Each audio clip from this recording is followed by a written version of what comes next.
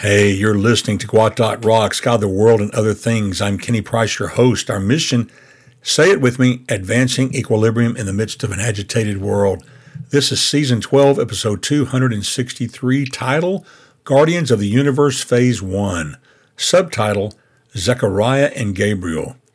The birth of Jesus of Nazareth, which we celebrate on Christmas Day every year, is the foremost cataclysmic event in the history of mankind.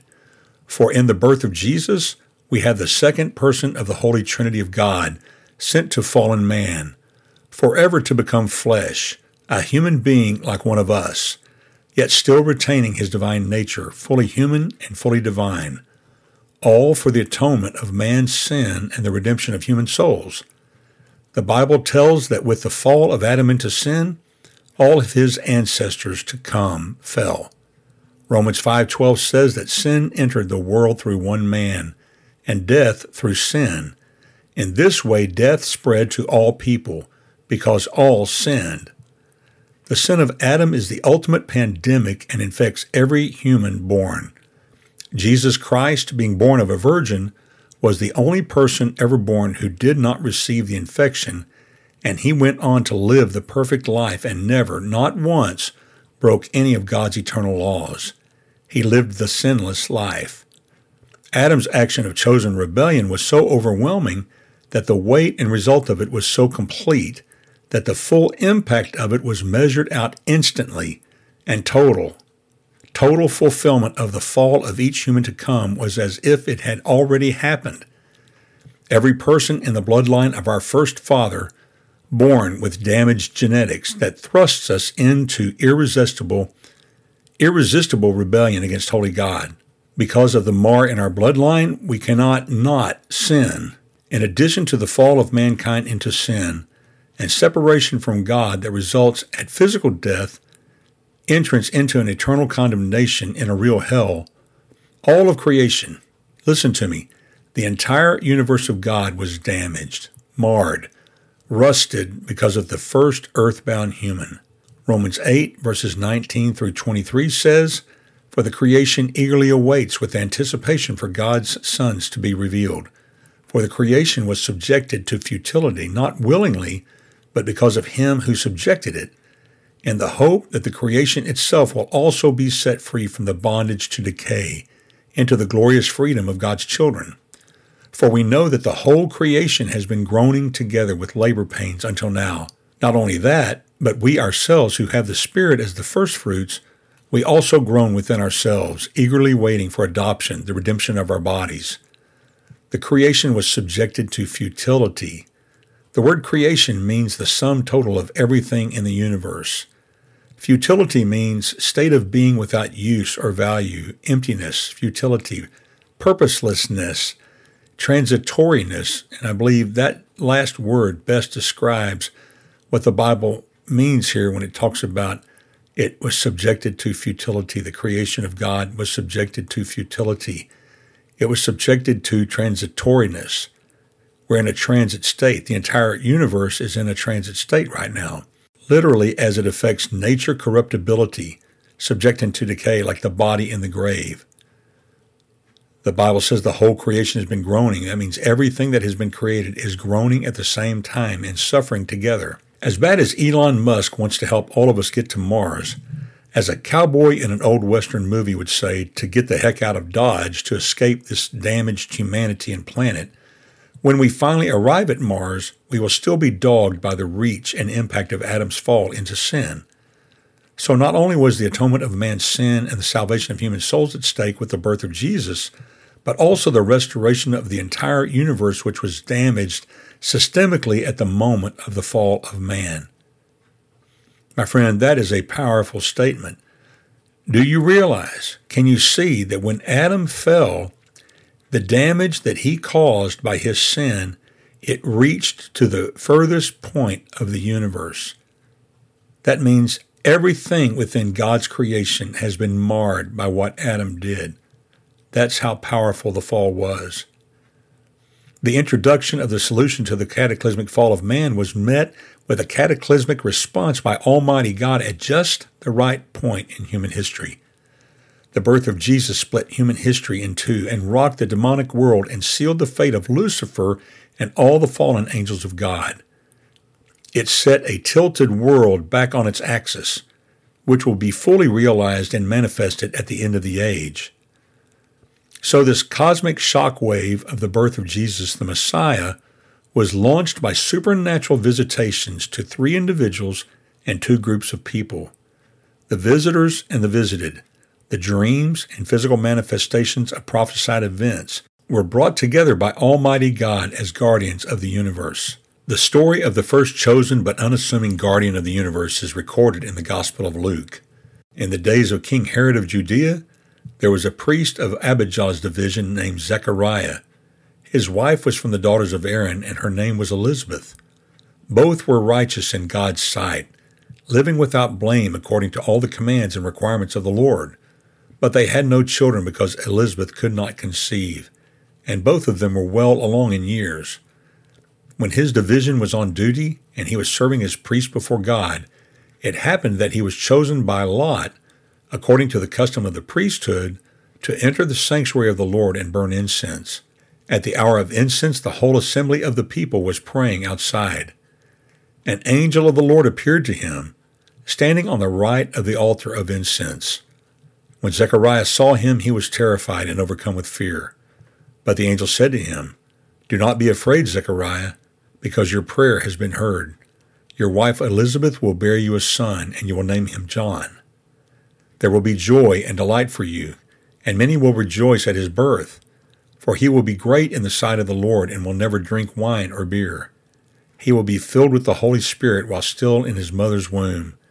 He will turn many of the children of Israel to the Lord their God, and he will go before him in the spirit and power of Elijah to turn the hearts of fathers to their children, and the disobedient to the understanding of the righteous, to make ready for the Lord a prepared people." "How can I know this?" Zechariah asked the angel. "For I am an old man, and my wife is well along in years." The angel answered him, "I am Gabriel, who stands in the presence of God, and I was sent to speak to you and tell you this good news. Now listen, you will become silent and unable to speak until the day these things take place, because you did not believe my words, which will be fulfilled in their proper time." Meanwhile, the people were waiting for Zechariah, amazed that he stayed so long in the sanctuary. When he did come out, he could not speak to them. Then they realized that he had seen a vision in the sanctuary. He was making signs to them and remained speechless. When the days of his ministry were completed, he went back home. After these days, his wife Elizabeth conceived and kept herself in seclusion for 5 months. She said, "The Lord has done this for me. He has looked with favor in these days to take away my disgrace among the people." Zechariah, sometimes also called Zacharias or Zechariah, was a priest from the tribe of Levi who served the Lord during the reign of Herod in Judea. This denotes the earliest documentary evidence of the origins of Christianity that has come down to us. This note of time locates the events before the death of Herod the Great, as he was called later, appointed king of Judea by the Roman Senate in BC 40 at the suggestion of Octavius and Antony. He died in BC 4. Zechariah's wife, Elizabeth, was also a descendant of Aaron, and the Bible says they were godly, devout people. When the Bible begins their story, they are both old and childless, although they had prayed for children. Zechariah, being chosen by the casting of lots to be in the once-in-a-lifetime position of the one to administer the burning of incense, which placed him at the end of the holy compartment of the temple, just outside the veil that separated the Holy of Holies from the rest of the holy compartment. My friend, this was a supernatural event of God. The lot may have been the white stone as mentioned in Revelation chapter 2, verse 17. Unfortunately, we associate the casting of lots with gambling and financial gain through the loss of others, or worse yet, witchcraft. But the Bible makes it clear that what happened here was an accepted practice at the time to discern the will of God. As the website GodQuestions.org points out, there is no admonition in the New Testament to carry on such practices in the light of the global pouring out of the Spirit of God upon all men and the completion of the Bible. But the appointment of Zechariah was divinely orchestrated by the hand of God. See the show notes for the link to GodQuestions.org for more info. All of the people were gathered outside the holy place praying.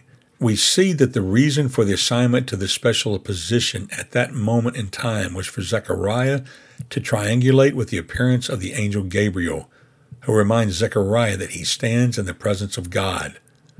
Zechariah fully understood the gravity of this situation. He would have been heightened to the sense and presence of the supernatural. Keep in mind, these religious activities were ordained by God and real. These priests weren't just acting the rituals out like a dramatic play. They fully understood the seriousness of the moment. That's why it's shocking that he doubted the prophecy and words of the angel Gabriel. Zechariah's barren wife would conceive and bear a child. They were to name him John, and the child would be filled with the Holy Spirit even before he was born.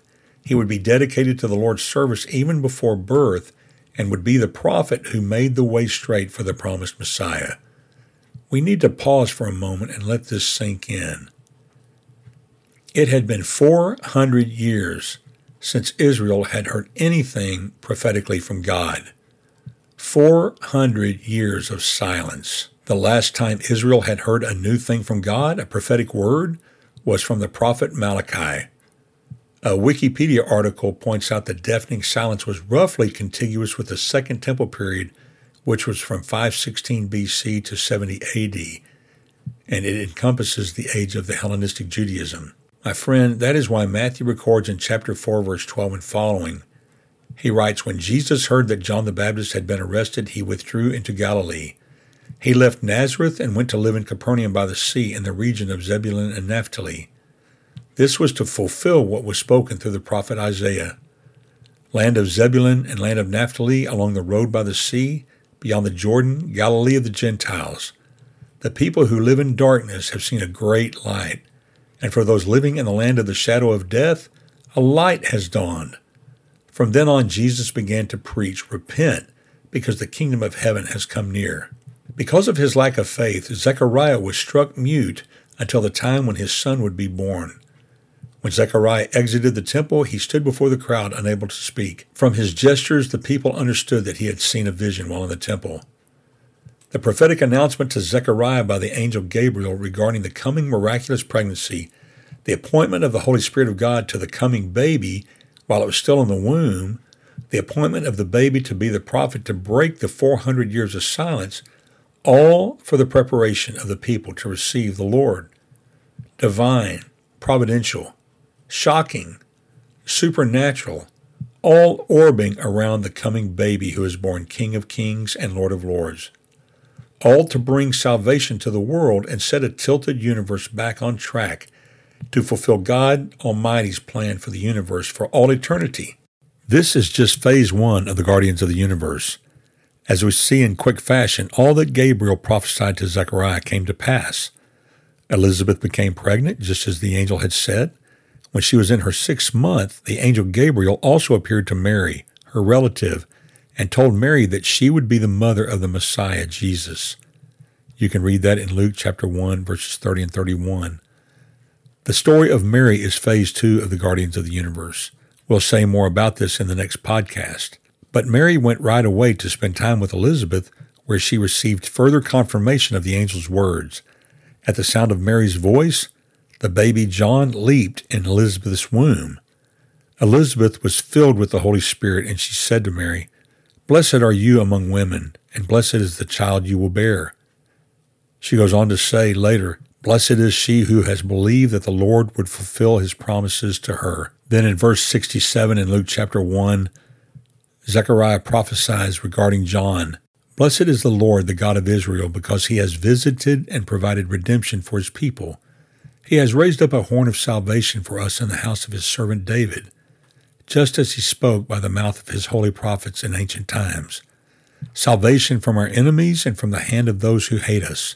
He has dealt mercifully with our ancestors and remembered his holy covenant, the oath that he swore to our father Abraham, to grant that we, having been rescued from the hand of our enemies, would serve him without fear in holiness and righteousness in his presence all our days. And you, child, will be called a prophet of the Most High, for you will go before the Lord to prepare his ways, to give his people knowledge of salvation through the forgiveness of their sins. Because of our God's merciful compassion, the dawn from on high will visit us, to shine on those who live in darkness and the shadow of death, to guide our feet into the way of peace. This is the perfect point to close out this podcast and give my usual valediction or complimentary close. And with that, my friend, I bid you peace, but I can't close with that just yet. Friend, I very seldom say anything past this point, but in light of our present world situation, I note that now, in 2022, we find ourselves in a world that is being plunged back into the darkness that Christ came to dispel. The Christian Post, along with many other media outlets, reports that England and Wales now find themselves as a society where Christians are in the minority. For the first time since 1801, when the United Kingdom took its first census, less than half the population identify as quote-unquote Christian, while the share of individuals who say they have no religion has swelled by millions, the latest data from their census shows. The data published just a couple of days ago from this podcast, published by the UK's Office for National Statistics, shows only 46.2%, or 27.5 million of the country's more than 67 million people say they're Christian. In 2011, when the last census was done, 59.3% of the population, or 33.3 million people, described themselves as Christian. That is a 19% shift downward in just a decade. That, my friend, is a seismic change. For individuals in the UK who are religious, however, most identify with the Christian faith. Well, that's some encouragement. But a 20% drop in people that believe in Christ. As in the United States, the number of people with no faith in the UK has been growing with the decline of Christianity. Some 22.2 million people, or 37.2% of the population, reported that they had no religion. 10 years earlier, only 14.1 million people, or 25.2% of the population, said they had no religion. The census data also showed that the population of Muslims and Hindus in the UK also grew. Muslims increased their population in the UK from 2.7 million in 2011 to 3.9 million in 2021. Hindus increased from 818,000 to 1 million. Get this, while the question about religion in the census is voluntary, 56 million, or 94% of residents, opted to answer the question in 2021, which is an increase of the 52.1 million, or 92.9% of the population that chose to answer the question in 2011. Wow, honesty in their lostness. With rapid decay and tailspin into paganism, days of increasing darkness are now sweeping over us. 65% of Californians voted in the most radical abortion laws, with the right to abort guaranteed up to birth. In L.A., 73% of the people voted for the state constitutional amendment. Dark, sad, serious days. Does anyone really doubt the outcome of such godlessness and the rejection of the light? It can only continue to go from bad to worse. The severe judgment in the midst of the doubling down of such darkness is the loss of conscience toward the truth and light. They don't even know that they're walking in darkness. They perceive they are in bright enlightenment, morality, and care for their fellow man, but the outcome of their ways tells different. My friend, it makes this time of year that much more important, if it's possible for it to ever be more important. The outlandish extremes will not continue to go unchecked by our holy God. He is already acting with the rivers drying up, the earth perpetually quaking, incessant wars, famine, and pestilence, murder in the streets so out of control it's shocking. But God is preparing to visit our nation in a cataclysmic way. He will not let these things go unchecked. To do so is to nullify his holy word, which he will not do.